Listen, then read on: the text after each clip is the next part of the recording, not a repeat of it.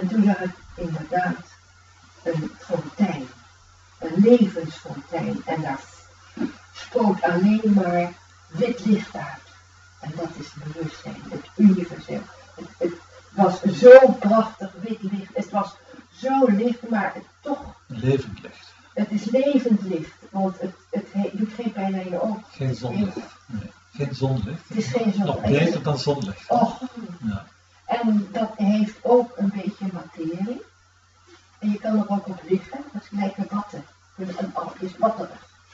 Je kan er ook op liggen. Maar toen die watten mij hielden, denk ik, dat heb ik geen lichaam op. Ik zou er doorheen zijn geschoten. En toen ben ik me bewust geworden dat ik zonder lichaam daar was. Nou, een fijn stoffelijk lichaam. Ja. Dus ik was daar met mijn licht lichaam die in die wereld past. Heel simpel. En op het moment dat ik dacht, nu wil ik naar die fontein, want dat is wat ik ben.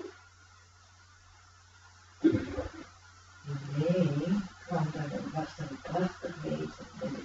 Men zou dus nu Jezus zeggen, maar volgens mij was het mijn eigen geest. Mijn eigen geest, denk ik. En die pakte mij zo beet en die zei, nog veel te vroeg. Nog veel te doen. Het lichaam was 25 jaar. En dan weet je niet wat je gebeurt als je toeschiet. Dat is zwaar, dan krijg je de hele zware magnetische kracht van die aarde. Dat is een zwaar. Dat is een supermagneet. Dat is zo zwaar.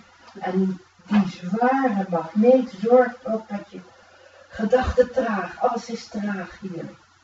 Niets is snel, alles is zo traag. En dat komt door dat magnetisme van die aarde. Ja, en dat is niet, kan je bijna niet uitleggen wat je... Het zijn de woorden, is dat niet te vatten. Nou, het zijn de woorden te vatten voor degene die het ook zo iets ervaren. Hè? Ja. Een kiezelsteen kun je ook niet in woorden beschrijven. Maar als jij een kiezelsteen ervaren hebt, dus heb je maar één woord nodig, zoals peddel, doe het dan ook. En je weet wat er bedoeld wordt. Ja. Zo is het ook met het kosmische bewustzijn. Als je het ervaren hebt, dan kun je het allerlei namen noemen. Allah, of Atma, of God, maar zelf. Maakt niet uit. Alles kun je perfect beschrijven voor iemand die het ook ervaren heeft. Als iemand ooit een aardbei geproefd heeft, die kun je duizenden woorden, maar het komt niet helemaal tot de inzicht van een aardbei is en hoe die smaakt. Hè? Dus dat wil ik even corrigeren bij de gebruikelijke New Age wereld. Er wordt graag genoemd van het is onbeschrijfelijk, ook verlichting is onbeschrijfelijk. Maar ik verzet met hand en tand tegen. Ik denk dat je toch de woorden niet kan, met woorden, geen woordjes toereiken. Toch. Nee, ja, dat is de gebruikelijke ziens, dat kan ik hier helemaal liggen. Toch. Als je maar weet. Nee, omdat de luisteraars jou niet begrijpen. Ja. Dan zoek je naar andere woorden die zeggen. Maar iemand die dat wel heeft ervaren, zoals ik dan, die begrijpt het wel. Je hebt een half woord nodig. Het bewijst, het is. Kijk, woorden is nooit het ding zelf. Het is maar een vingerwijzing naar de maan. Hè? Een woord is niet. De maan is niet. Het woordje maan is niet de maan, het is alleen maar een klankje wat naar de maan verwijst. Zo is het woord atma, is niet het atma, het is alleen maar een klankje dat naar het altegenwoordige zelf, het gemeenschappelijke zelf van alle wezens verwijst. En als iemand dat ervaren heeft, dan is dat woordje meer dan genoeg. Dan kun je het ook al in 1000 andere talen kun je dat benoemen, het maakt niet uit hoe je het dan noemt. Als je het zelf zegt, het ware zelf zegt, zelfs Hollands, is dat een perfecte taal om dat te beschrijven wat je ervaart. Maar alleen kun je delen met iemand die diezelfde ervaring heeft. Denk aan die kiezelstenen. Het is precies zo met deze fijnstoffelijke en met de absolute dingen. Een belangrijk punt. Want het is zo populair te zeggen dat het onbeschrijfelijk is. Je kunt niks beschrijven aan iemand die niks ervaren heeft. Geen kiezelsteen, geen bloem, geen niets. Er is geen verschil tussen het absolute en de kiezelsteen in de beschrijfbaarheid. Als iemand die ervaren heeft. Heel leuk punt. Maar dat terzijde. Ik ben altijd een beter weten. Soms wel erg. Maar ik vind het belangrijk, hè? Want het is heel verwarrend. om te zeggen van de verlichting is een onbeschrijfelijke toestand. Dat lees ik ook overal. Maar dat toont mij alleen maar dat die mensen niet helemaal authentiek zijn, niet helemaal eerlijk zijn. Ze doen dan een beetje gewichtig doenerij. En ze maken een beetje misbruik van de onwetendheid van de andere mensen die dat dan niet hebben ervaren. En dan krijg je dan, zo kunnen ze persoonsverheerlijking structureren en krijgen ze geld en aandacht en vaak ook seks ook. Hè. Dus heel veel misverstand en misinterpretatie, misbruik en mystificatie rond het begrip verlichting. En dat wil ik uit de wereld helpen. Dus ik heb dan besluit, ik ga niet alleen zo 27 kenmerken van verlichting bespreken. Ik heb de hoop jullie in één klap inzicht te geven, daadwerkelijk, in de essentie. Want erover te spreken, dat maakt het dan ervaarbaar. Want het leuke is over bewustzijn te spreken. Het leuke ervan is dat je het herkent. Want het is wat je bent. Je bent bewustzijn. Dus als ik vanuit mijn bewustzijn over bewustzijn spreek, dan spreek ik recht tot jouw hart. En dan weet ik dat je dat meer of minder helemaal herkent. Want er is maar één bewustzijn. Ik ben de belichaming van het kosmische bewustzijn. God de Vader, ik zijn één. Dat is voor mij. Ik zeg het in moderne termen. Ik ben de belichaming van alomtegenwoordig eeuwig goddelijk bewustzijn. Het leuke is dat jij dat natuurlijk ook bent. Cor ook en Mario. Iedereen, hè? Ook de amoebe, het virus is een belichaampje van het kosmische bewustzijn. Dat zich uitdrukt in ontelbare vormen, hè? Levende vormen, dus een creatieve intelligente vorm. Levend, creatieve intelligentie. Mooi woord. Intelligent, creatief woord voor een leven. Zo, dus we zijn allemaal de belichaming van God. Niet alleen Jezus, niet alleen Krishna, niet alleen Brigu, niet alleen Boeddha, niet alleen Sai Baba, dus we zijn allemaal de belichaming. En in India zeggen ze ook, Aham Brahmasmi, ik ben God, Tatvam Asi, jij bent God, en Atmai Sarvam, Atmai Vedam Sarvam, en dit alles wat je ziet en ook wat je niet ziet, in de lucht en zo, alles wat bestaat, is de manifestatie van Atma. Atma Vedam Sarvam. Ik ben de belichaming van het Atma, jij bent de belichaming, iedereen is de belichaming van het Atma. Er is maar één Atma, er is maar één bewustzijn in het hele universum. En wiens bewustzijn is dat? Ons aller gemeenschappelijke bewustzijn. Op dat niveau zijn we dus ook allemaal één, hè? Daar komt dat gerucht vandaan, wij zijn één. Moet je ook begrijpen, dus fysiek zijn we niet één. Verschillend, uniek, eeuwig verschillend. Maar op het niveau van bewustzijn, de substantie waaruit het lichaam is gevormd. En waaruit de geest is gevormd. Want de geest is niks anders dan bewustzijn in beweging. Hè? Ons bewustzijn wat zo structuren aanneemt, dat noemen we geest. Een gedachte is een structuur in bewustzijn. Een product van bewustzijn. Hè? Een uiting, een manifestatie van bewustzijn. Hoe je dat noemt. En dat is, onze geest is een uiting van bewustzijn. Ons lichaam is een uiting, een manifestatie van bewustzijn. En dat bewustzijn zijn we zelf. En op dat niveau zijn we allemaal één. Dus de golven zijn allemaal individueel verschillend, maar die hebben allemaal dezelfde basis. Zo wij, onze individualiteit is als een golf op de oceaan. Het komt op en het vergaat weer. Maar daarom niet getreurd, want dan worden we één met wat we werkelijk zijn. En ook als we opkomen en ook weer ondergaan als golf, horen we idealiter te beseffen dat we in wezen niks anders dan water zijn. Dus als individu, als belichaamd in die zware, trage energie, horen wij ideaal te beseffen dat wij in werkelijkheid bewustzijn zijn. Dan zijn we gelukkig. Want bewustzijn is puur geluk. Dan zijn we vredig, want bewustzijn is pure vrede. Dan weten we ons vrij, want bewustzijn is absoluut vrij. Snap je? Bewustzijn is onbegrensd. En dus daarom is het zo ideaal, daarom hamert Socrates, daarom hamert iedere wijze op ken jezelf. Hè? Ken jezelf, leer jezelf kennen, want dan leer je van jezelf houden. Ook belangrijk. En dat is een automatisch gevolg van zelfkennis, is zelfliefde. Als je jezelf leert kennen, zie je hoe geweldig je bent. En dan word je ook verliefd op jezelf. Ga je dus liefde voelen voor jezelf. En liefde voelen, wat is dat eigenlijk? Niets anders als gelukkig zijn. Als je gelukkig bent met jezelf, in jezelf, voor jezelf, door jezelf, dan hou je van jezelf. En niet alleen van jezelf, dan hou je van alles en iedereen. Als je door en door gelukkig bent, met hoe jij bent, wat jij bent, inclusief je lichaam, inclusief je geest, inclusief jouw intellect, inclusief jouw ego en het zelf.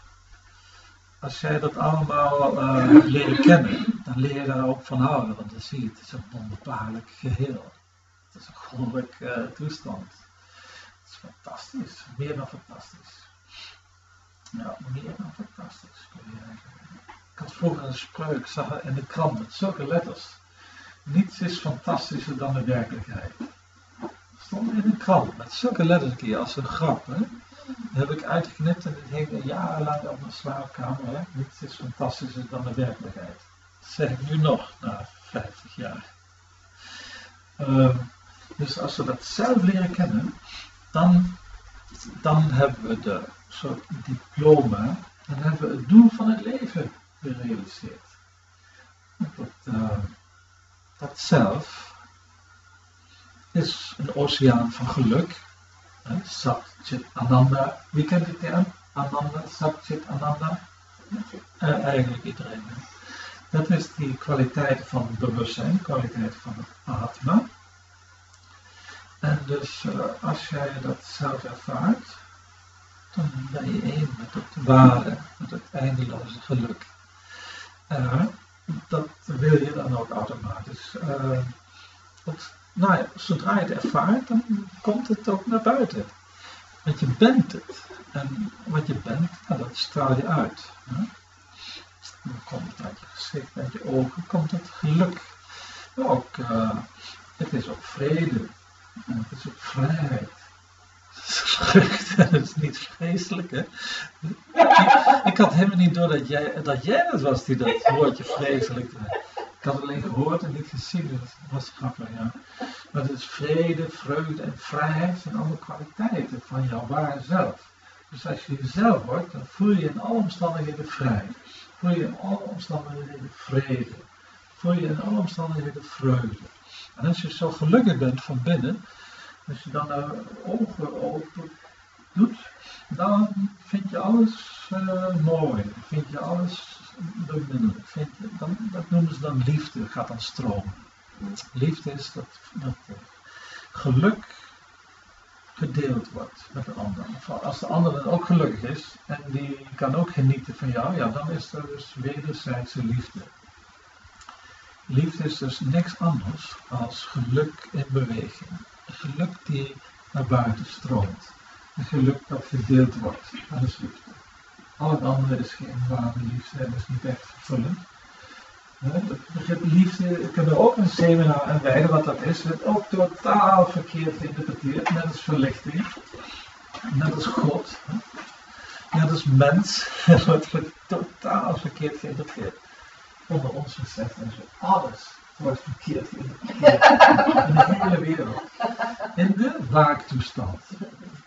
Want de waaktoestand is gewoon die normale huistuin- en keukenwagen is niet in staat om de essentie te kennen. In de gewone waaktoestand blijft het hommeles. De gewone waaktoestand is alleen maar automatisch gericht op concrete zaken. Dingen, herinneringen, gebeurtenissen. Je kunt zintuigen en een beetje geest, een beetje intellect, een beetje besluiten. That's it. Maar het heeft geen receptoren voor dat wat niets is, wat onbegrensd is, voor eeuwig, absoluut. Een paar wijze mannen spraken erover, hè, in de wijze boeken, Plato, Socrates, die spraken over absolute. Spinoza, zoals groot voorbeeld in Holland, dat stond niet voor niks op de 1000 gulden briefje, hè? Want hij had het door. Hij had de essentie leren kennen, hij schreef er ook aardig over. Niet zo duidelijk als we het nu kunnen, heel ingewikkeld, hè. Was het nog als je zijn boeken leest, maar we kunnen het nu, we hebben nu een veel heldere kijk, een wetenschappelijke tijd achter de rug, dan kunnen we nog veel preciezer en universeler uitdrukken wat is. Maar hij had het wel door. Kun je werken en wat hij zegt. Als je het ook ervaart, dan heb je zelfs heel gebrekkige ingewikkelde woorden. Ook Blavatsky, die had het door. Maar als je haar boek leest, ja, dat is moeilijk door te komen. Hè? Ik heb het boek ook aardig wat dagen gelezen, maar zulke zinnen. En, ja, maar ze heeft het door. Maar ik heb... Steiner had het ook wel door, hè? Ja, yes. Steiner ook wel, ja. Yes. Goed over. Ja. Alleen hij spreekt er weinig over het absolute en over het bewustzijn. Hij spreekt alleen maar over dingen, relatieve dingen, de energie. Maar het belangrijkste is om te weten, de essentie. Daar zie je Rudolf niet zoveel over spreken. Hij heeft over inzicht in de geestelijke wereld en planeten en zo. Maar er zijn allemaal dingetjes waar je niks mee opschiet. Dan moet je zelf leren kennen. Je hoeft die planeten niet te kennen. Je hoeft niet de fijnstoffelijke werelden te kennen. Je hoeft geen inzicht te hebben in de geestelijke wereld. Of de Akasha-chroniek, je hoeft het niet te kunnen lezen. Nee, je hoeft alleen maar jezelf te kennen. En dat is het simpelste wat er is, want dat ben je zelf. Je hoeft alleen maar op te houden met ingewikkeld te doen. Heel leuk. Je hoeft alleen maar op te houden met dingen te bedenken, dingen te doen. En je leert gewoon te zijn. En dan word je vertrouwd met je eigen zijn, met je eigen essentie. En dan word je gelukkig. Niet geleerdheid van ingewikkelde boeken lezen is niet echt vervullend. Hè? Het ware geluk zit van binnen en dat kunnen we ontdekken. We moeten zo'n delver worden. Hè? Het geluk zit er al, hoor. En de vrede en de vrijheid waar iedereen voor vecht. Hè? Vrijheid, hè? Als we dit kunnen krijgen, hè? Als we elkaar gaan onderdrukken ook nog, dan gaan we vechten voor vrijheid. Maar in wezen is die vrijheid dat wat iedere wezen ook nodig heeft en ook instinctief ook zoekt. En waarom heeft elk mens die vrijheid nodig? Omdat je het in wezen bent. Het bewustzijn is niet alleen een beetje vrij, het is vrijheid als zodanig.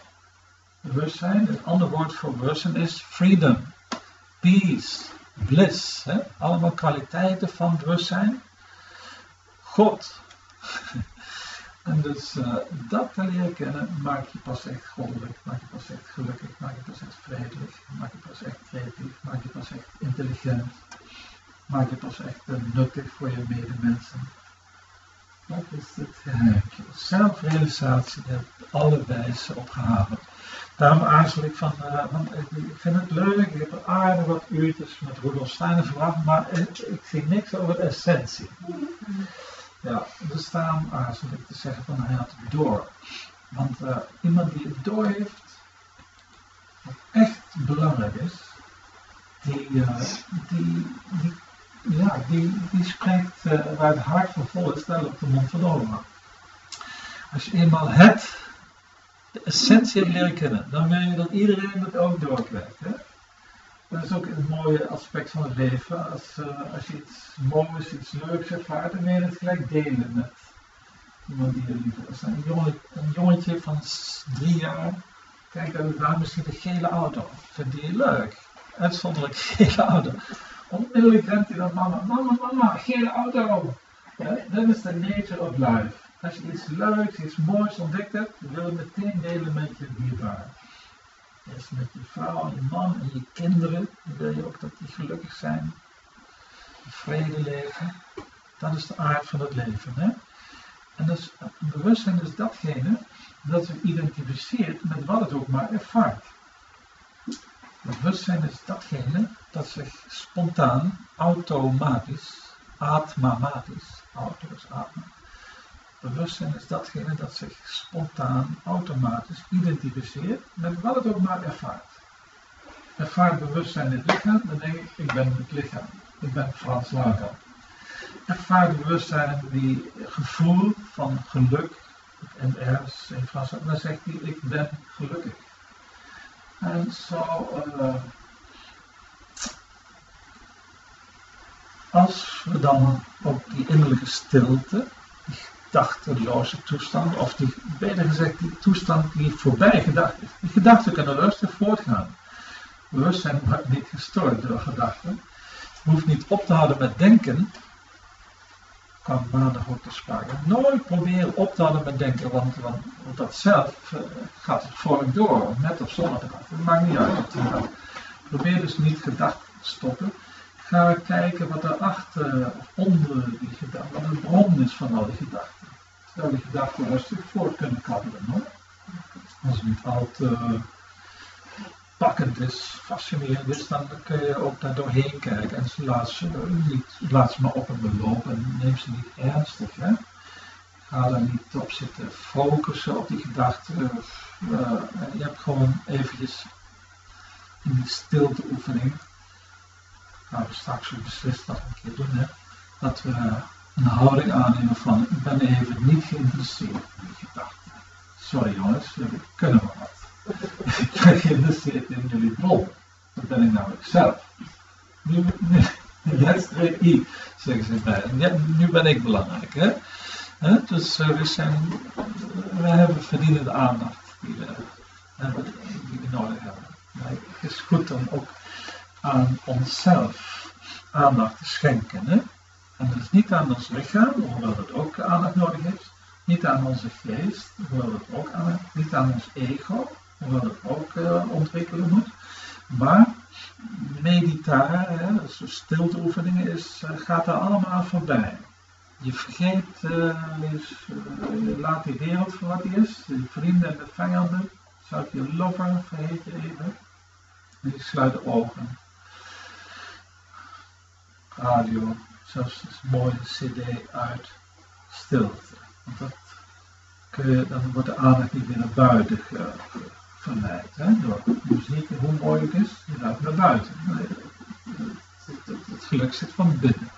Dus de kunst van gelukkig worden bestaat erin de aandacht ook eens een keertje naar binnen te laten gaan. Of binnen te laten blijven. Spontaan gaat het alsmaar naar buiten, via de zintuigen, via de mind. Je denkt altijd aan iets, hè. Je bent altijd bezig met iets concreets, maar dat is het niet. Dat ben je zelf niet. Jij kunt ook jezelf realiseren en dat doe je dus alleen door te ontspannen, te relaxen en te leren te zijn. Just be, zei Boeddha ook, hè? Just be. Wees je bewust van je eigen zijn. Laat die gedachten maar waaien en op een gegeven moment dan kunnen ze ook even wegblijven. Heb je een tijdje van geen gedachten, geen mantra ook niet, hè? Dat is ook verdwenen. Maar wat is er dan over als er geen gedachten zijn?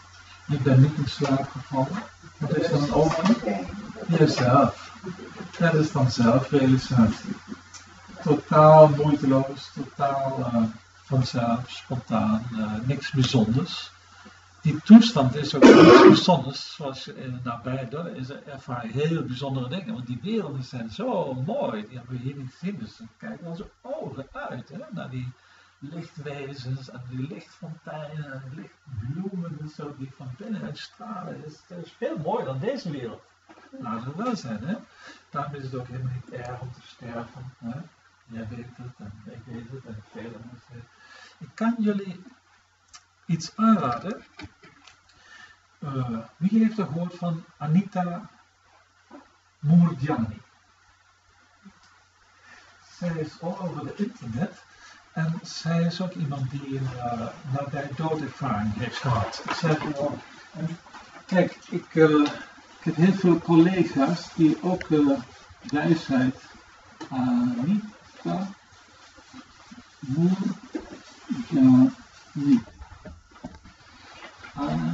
Ja.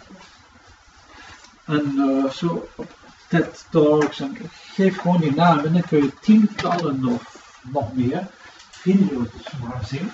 En dat is een vrouw die heel aardig ook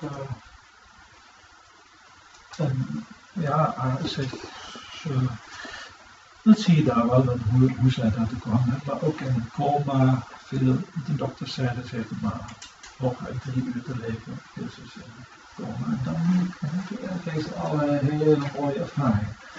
Tot ieders verbazing kwam ze na 24 uur weer bij. En binnen 3 weken waren grote tumoren, zo groot als citroenen in haar hals, waren in 3 weken opgelost. En in 5 weken waren ze helemaal vrij van kanker. En ze was aan kanker gestorven, quasi, bijna heel. En ze vertelde het allemaal in heel detail. En ook de kennis die zij daaruit heeft opgedaan, vind ik absoluut adequaat.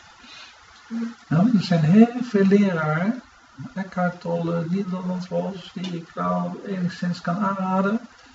Maar ik moet altijd een soort waarschuwing van dat en dat klopt niet helemaal. Wat ze zeggen, het is toch een beetje religie. Bij Nederlands is een verlichte religie. Is een heel goede leraar, maar het is maar 99,5%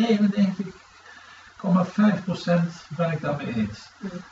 Net iets wezenlijk moet je nog iets anders. Hij zit nog een beetje vast in het christendom. En daar wordt nog een beetje opwerking. Een klein beetje nog maar hoor. Is een geweldig goede leraar. En zo heb je Tolle natuurlijk. Osho, allemaal wel aardig. Je hebt Baba, ook erg goede leraar. Yes. Maar in al die jaren dat ik dus mijn collega's bekijk wat ze doen, vind ik leuk, vind ik deze vrouw, die eigenlijk geen opleiding heeft in deze richting, wat zij zegt is 100% inspirerend en ook nuttig en waar.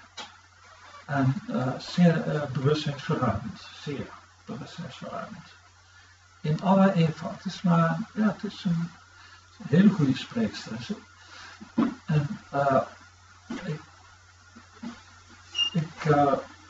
zij is dus een van de hele weinige leraren die 100% zeg maar, ja, daar kun je rustig naar luisteren en dan word je niet in de geringste mate een klein misverstandje bijgebracht. Ja, zoals bij velen toch het geval is. Ik heb een hele lijst van redenen waarom spiritualiteit zo'n slechte naam heeft. Spiritualiteit komt niet aan in de mainstream. En dat is terecht. Want het is veel larikoek, veel zweverige dingen die niet kloppen worden beweerd. Zoals de werkelijkheid is een illusie. God is energie. Tijd bestaat niet. Moet je ego vernietigen. En zo nog meer. Ik heb er 14 van die onzin verzameld die algemeen verkondigd worden. Mijn Güte. Dus ook niet alleen de economie en de visserij en de landbouw en het gezondheidswezen en het schoolwezen zijn verkeerd geconcipeerd geworden. Ook het gebied van spiritualiteit is nog niet doorgedrongen tot zuivere kennis. Het blijft in een hele speculatieve, zweverige toestand met aura's of met channeling. Maar dat heeft niks met zelfrealisatie te maken, begrijp ik wel. Het is allemaal heel spectaculair, heel interessant en je kunt daar levenslang mee bezig zijn met die spectaculaire, boeiende dingen, maar het maakt je niet gelukkig, vredig en vervuld. Je kunt daar een soort guru mee uithangen en heel veel aanhangers hebben. Hè. De paus heeft zijn honderden miljoenen mensen als aanhanger. Maar het is echt zo gedeeltelijk. Wat persoonlijk, dat zijn personen is perfect, maar voor zover de kerk vertegenwoordigt is het onzin wat hij zegt. Ondanks zijn wondervolle persoonlijkheid, hè? Maar hij is toch in die doctrines gevangen, waardoor je toch weer dingen beweert en dingen promoot die onnuttig zijn, die de mensen niet universeel weer één maken. Hè? Elke religie is een secte. Hè? Dat zie je dus ook even een kenmerk van de verlichte, van de geestelijk volwassen mensen, is dat je boven alle religies uitgroeit. Hè? En je ziet de gemeenschappelijke essentie van alle religies in, maar je kunt ook heel duidelijk onderscheid maken tussen de bijgeloof, en tussen dogmatisme, tussen onnuttige dingen, fanatisme, wat schadelijk is, en wat de essentie is van Jezus zei. Nou, zelfs Mohammed heeft een paar dingen gezegd. Maar je moet niet kijken wat hij deed allemaal. Hè? Moorden en zo. Dus het verwarrend allemaal. Hè? Ook het gebied van de religies is totale chaos. Hoewel het de bedoeling had om de mensen bij elkaar te brengen, is het juist de reden geweest om de mensheid te verdelen, tegen elkaar op te zetten en te moorden. Tot op de dag van heden. Hè? Dus het is niet omdat het de natuur is van de mens en de natuur van het leven en zo. Nee, het is gewoon onwetendheid. Waarin de mensheid een barbaarse vorm van onwetendheid is de mens nog steeds in gevangen. Dat wou ik zeggen, dat de mensheid is nog maar pas komen kijken. We zijn nog niet goed gecoacht worden om die zintuigen met rust te laten en dat innerlijke zelf en zijn volle glorie te ervaren. Daarvoor is een coaching nodig. En een hele diepe wijsheidscoaching is daarvoor nodig. Heel diep, heel alomvattend, heel holistisch moet dat zijn. De kennis van bewustzijn kunnen begrijpen, moet je ook gecoacht worden in dat bewustzijn is. Gaan we in de middag doen, heel concreet doen, met 10 benaderingswijzen hoe je meer bewust kunt worden van je eigen bewustzijn. Wat je altijd bent. Maar je kunt dat in zijn expliciete helderheid ervaren. Dat bewuste zijn. En dan weet je, dit ben ik. Zodra het bewustzijn bewust wordt van zichzelf, dan is de identificatie compleet. Dan weet je, het lichaam ben ik ook wel een beetje, maar niet 100%. Zeg maar een product van mij. Een orgaan waarmee ik mezelf kan uitdrukken. Het lichaam, de geest, het ego, ik besef. Ik besef is niet hetzelfde als het zelf. Hè? Ik besef is het centrum van de persoonlijkheid, zeg ik. Maar dat ik besef is ook nog eens relatief. Want ik ben Frans Langenkamp, ik ben huisvader, ik ben dit, ik ben die leraar. Dat is relatief. Er is een bron van het ik, dat ik-gevoel in elk levend wezen, ook in de poes en de hond, komt ergens vandaan. Uit ons bewustzijn. Dus ik besef, ego, zoals het omheen is staan, dat heeft zijn oorsprong in het zelf. We hebben allemaal een ik-besef, omdat wij de belichaming zijn van het zelf, van het kosmische zelf. Een altegenwoordige, eeuwige, goddelijke zelf zijn wij de belichaming van. En het ik is die link naar onze essentie, naar onszelf. Dus mediteren is dus eigenlijk alleen maar dat ik-besef volgen naar binnen toe, naar zijn oorsprong. Waar komt het gevoel van ik ben, hè? Ik ben mezelf, ik ben.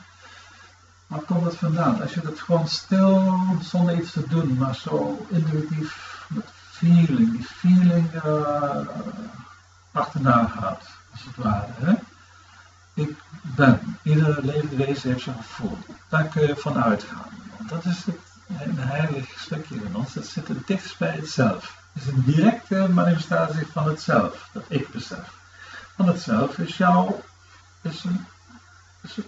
ware ik, jouw kosmische ik besef. Jouw absolute ik besef, dus het atma. En dat is de bron van ons alle ik-gevoel. Hè? Yes, ik heb eens een keer een workshop bij Deepak Chopra meegemaakt. Leuk. En hierover, over dat ik besef, yes. hij had ons in tweetal, gewoon degene die naast je zat.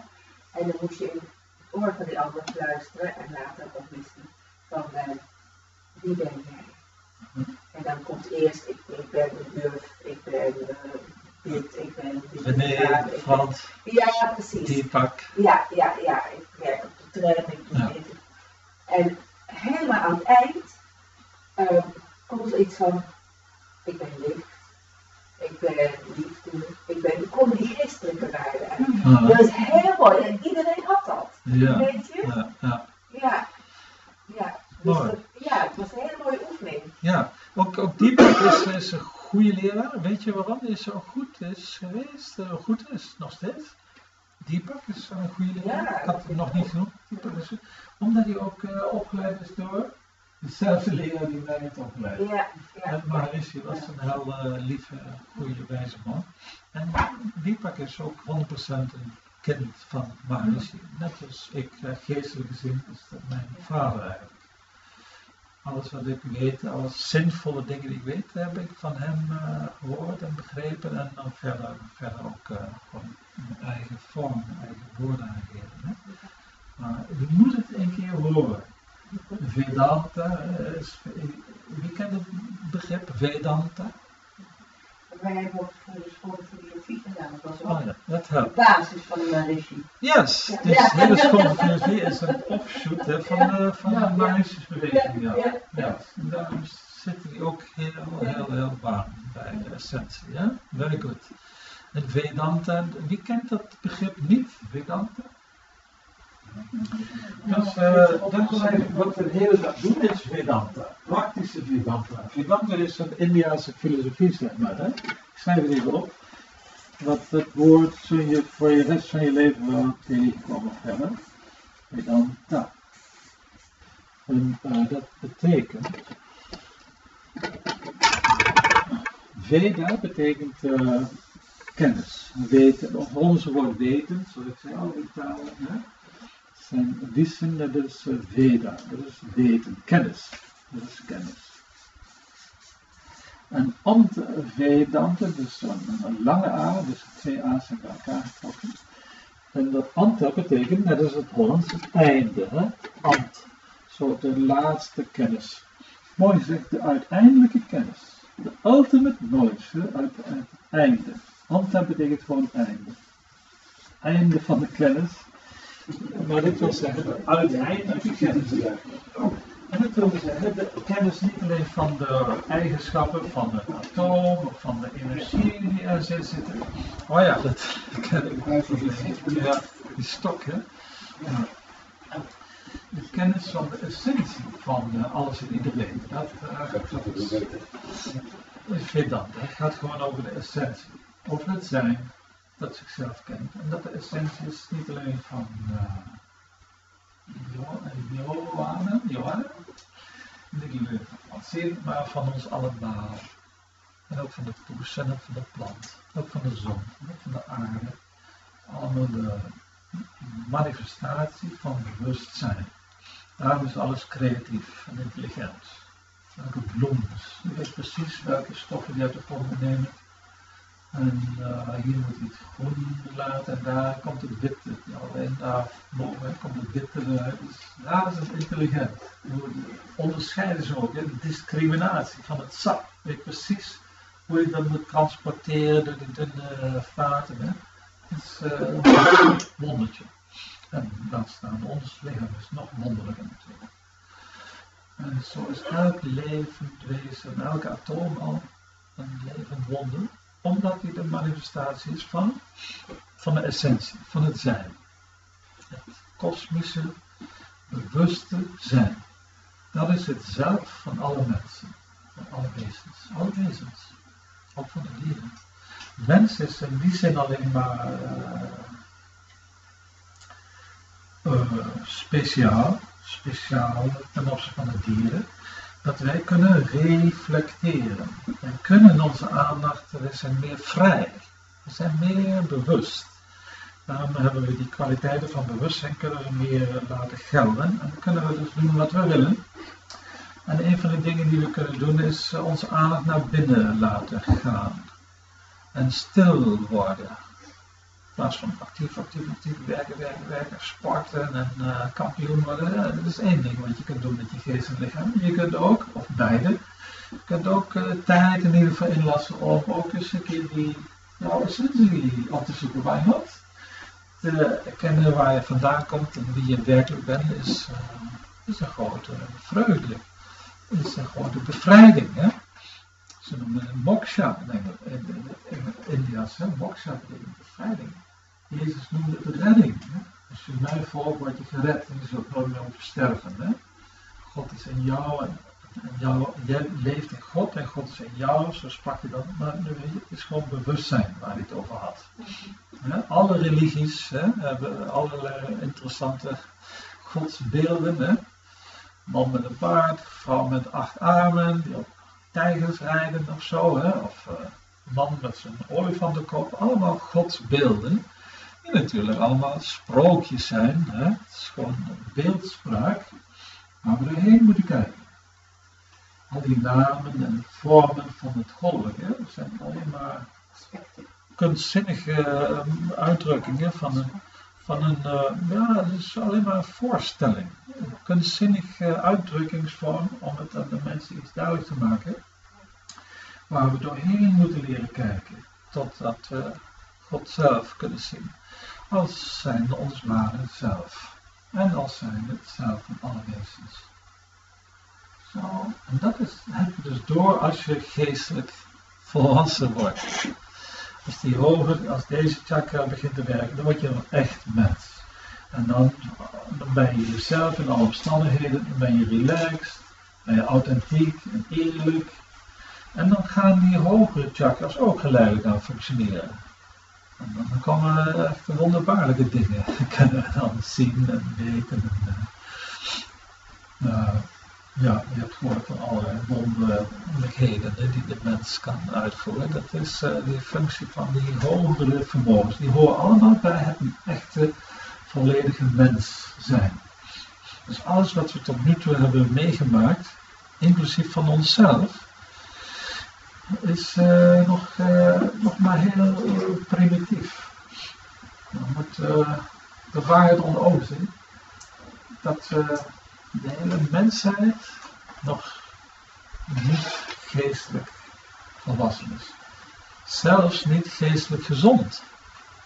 De mensheid is niet geestelijk gezond. Hè? Nog steeds nog als 11 landen over Syrië gaan vliegen om het te bombarderen. Klopt er iets niet. Dan ben je niet helemaal goed bij je hoofd.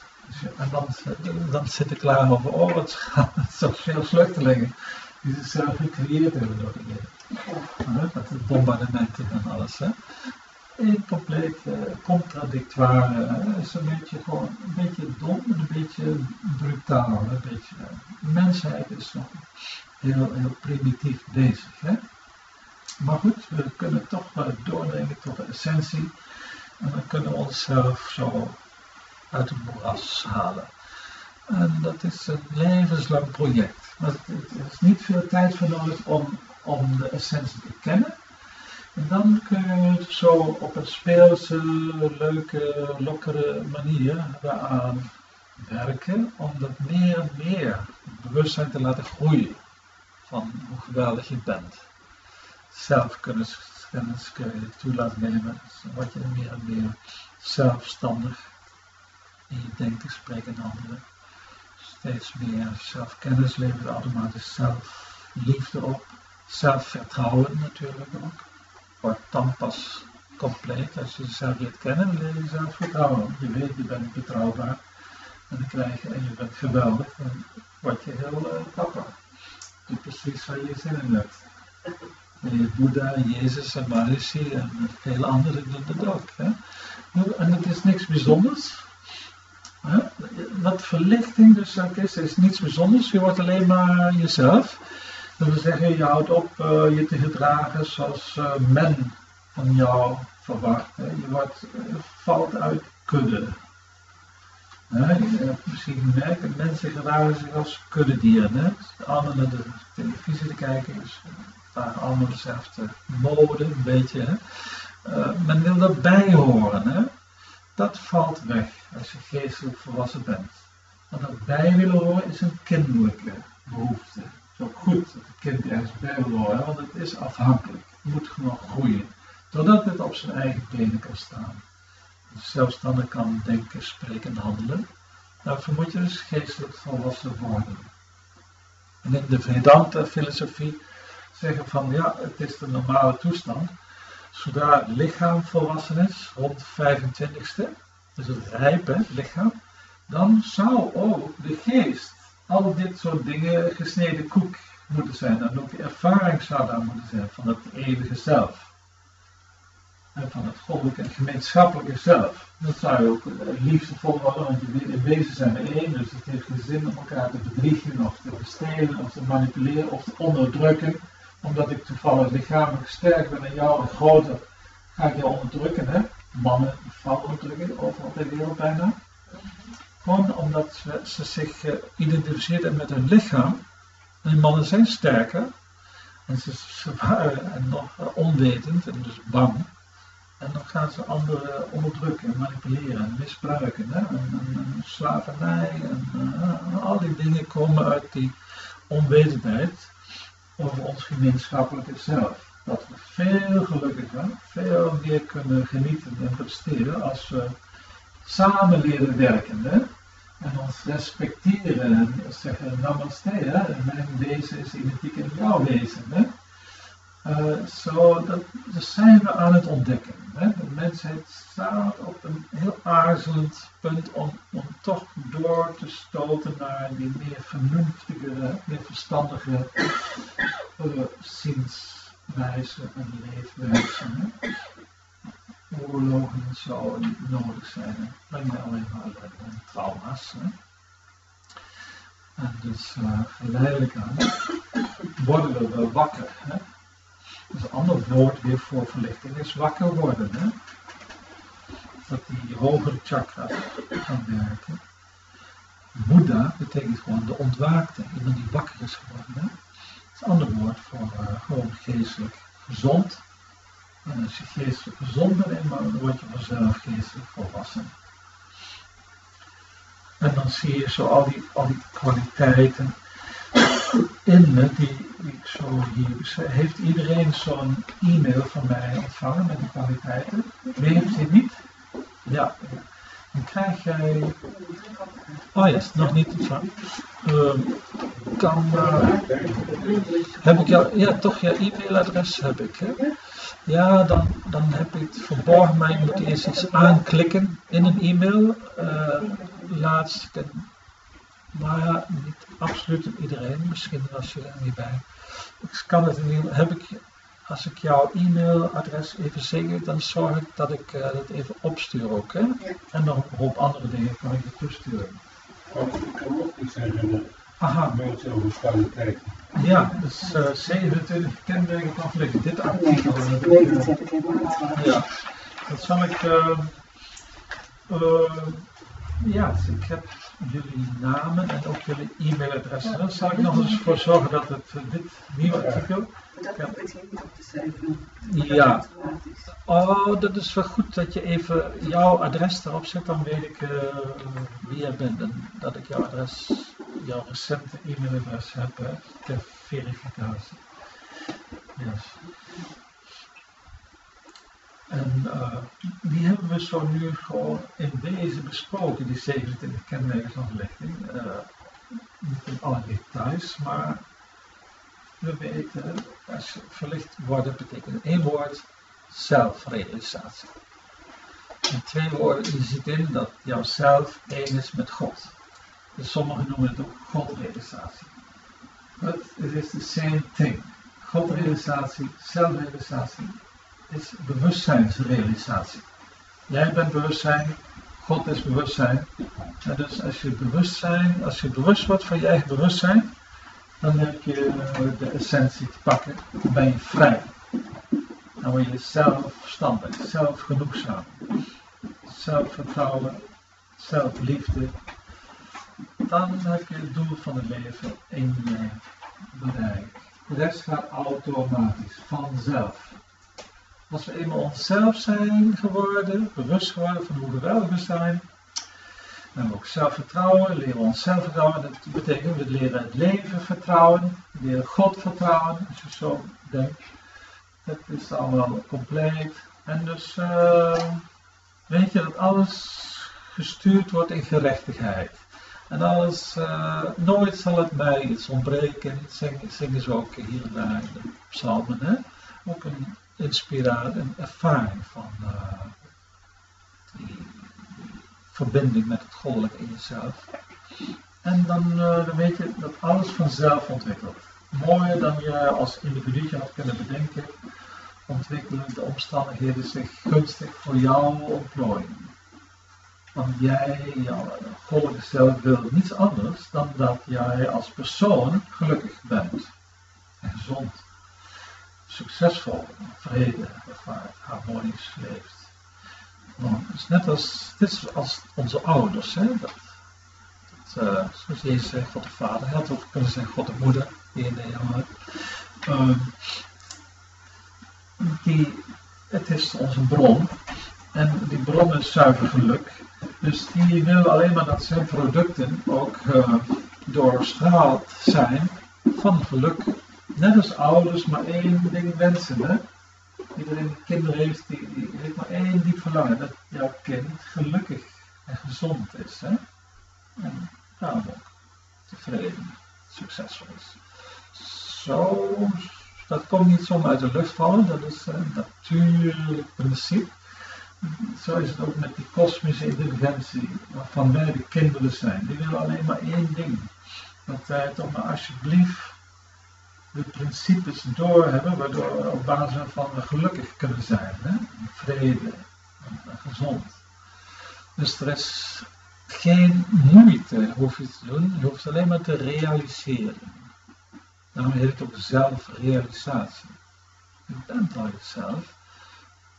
Word nu eens een keer bewust van hoe geweldig je bent. Je bent veel beter dan jouw ouders en jouw leraren en jouw vijanden hebben jou willen doen geloven. Hè? Je bent goddelijk. En als je die leraar geloof je daarbij nooit goed genoeg. Dan krijg je gebrek aan zelfvertrouwen, je krijgt minderwaardigheidscomplexen, dan ga je dat compenseren door macho gedrag. Hè? Allerlei complicaties treden op als we onszelf niet kennen. Als we onszelf kennen, dat is de oplossing van alle problemen. Want dan kunnen we elk probleem makkelijk oplossen. Als we als verschillende mensen die geestelijk volwassen zijn samen gaan werken, dan kunnen we alle uitdagingen aan. Dat is op die weg zijn wij, hè, als mensheid, om die vreugde te gaan smaken. Hoe heerlijk het is om op deze planeet te kunnen leven.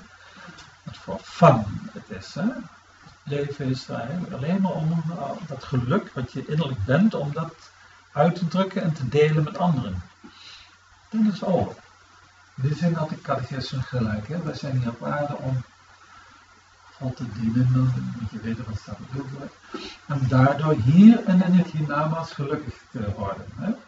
Het draait om geluk. Zelfs in de catechisme was toch dat geluk als het doel van het leven onderkend.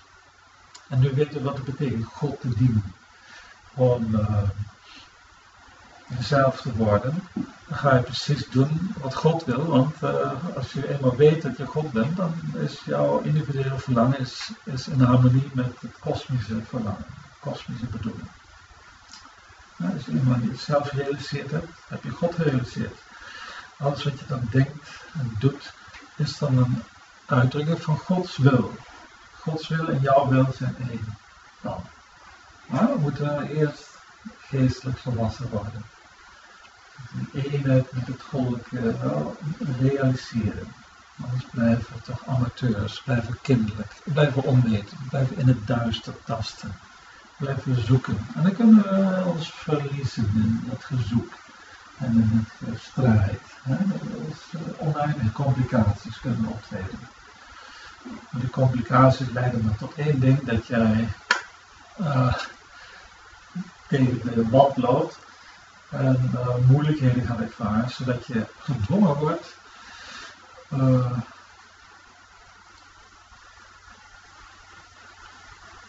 op jezelf te gaan. Dieper te kijken in jezelf. Je wordt op jezelf geworpen door problemen. Hè? En dat is allemaal heel goed, dat is de kosmische bedoeling.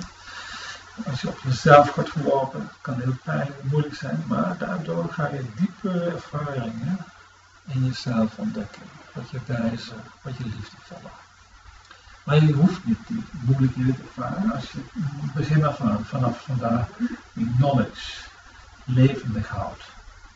En dat is de simpelste, meest inspirerende, meest bevredigende bij wat je doen kunt.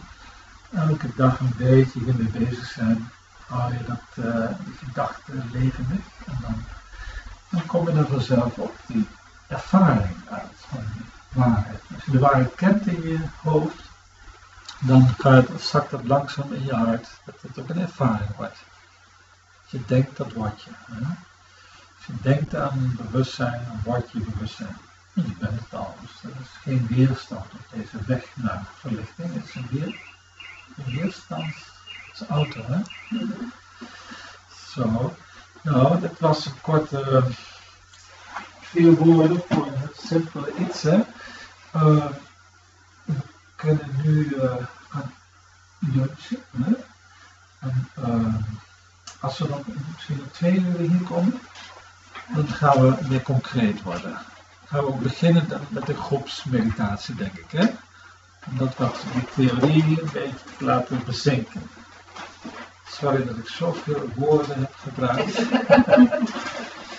Maar wat mooie woorden, Frans. Leuk, hè? Ja. Op een gegeven moment heb je het door en dan blijf je lachen. Blijf je smalen. Zeker met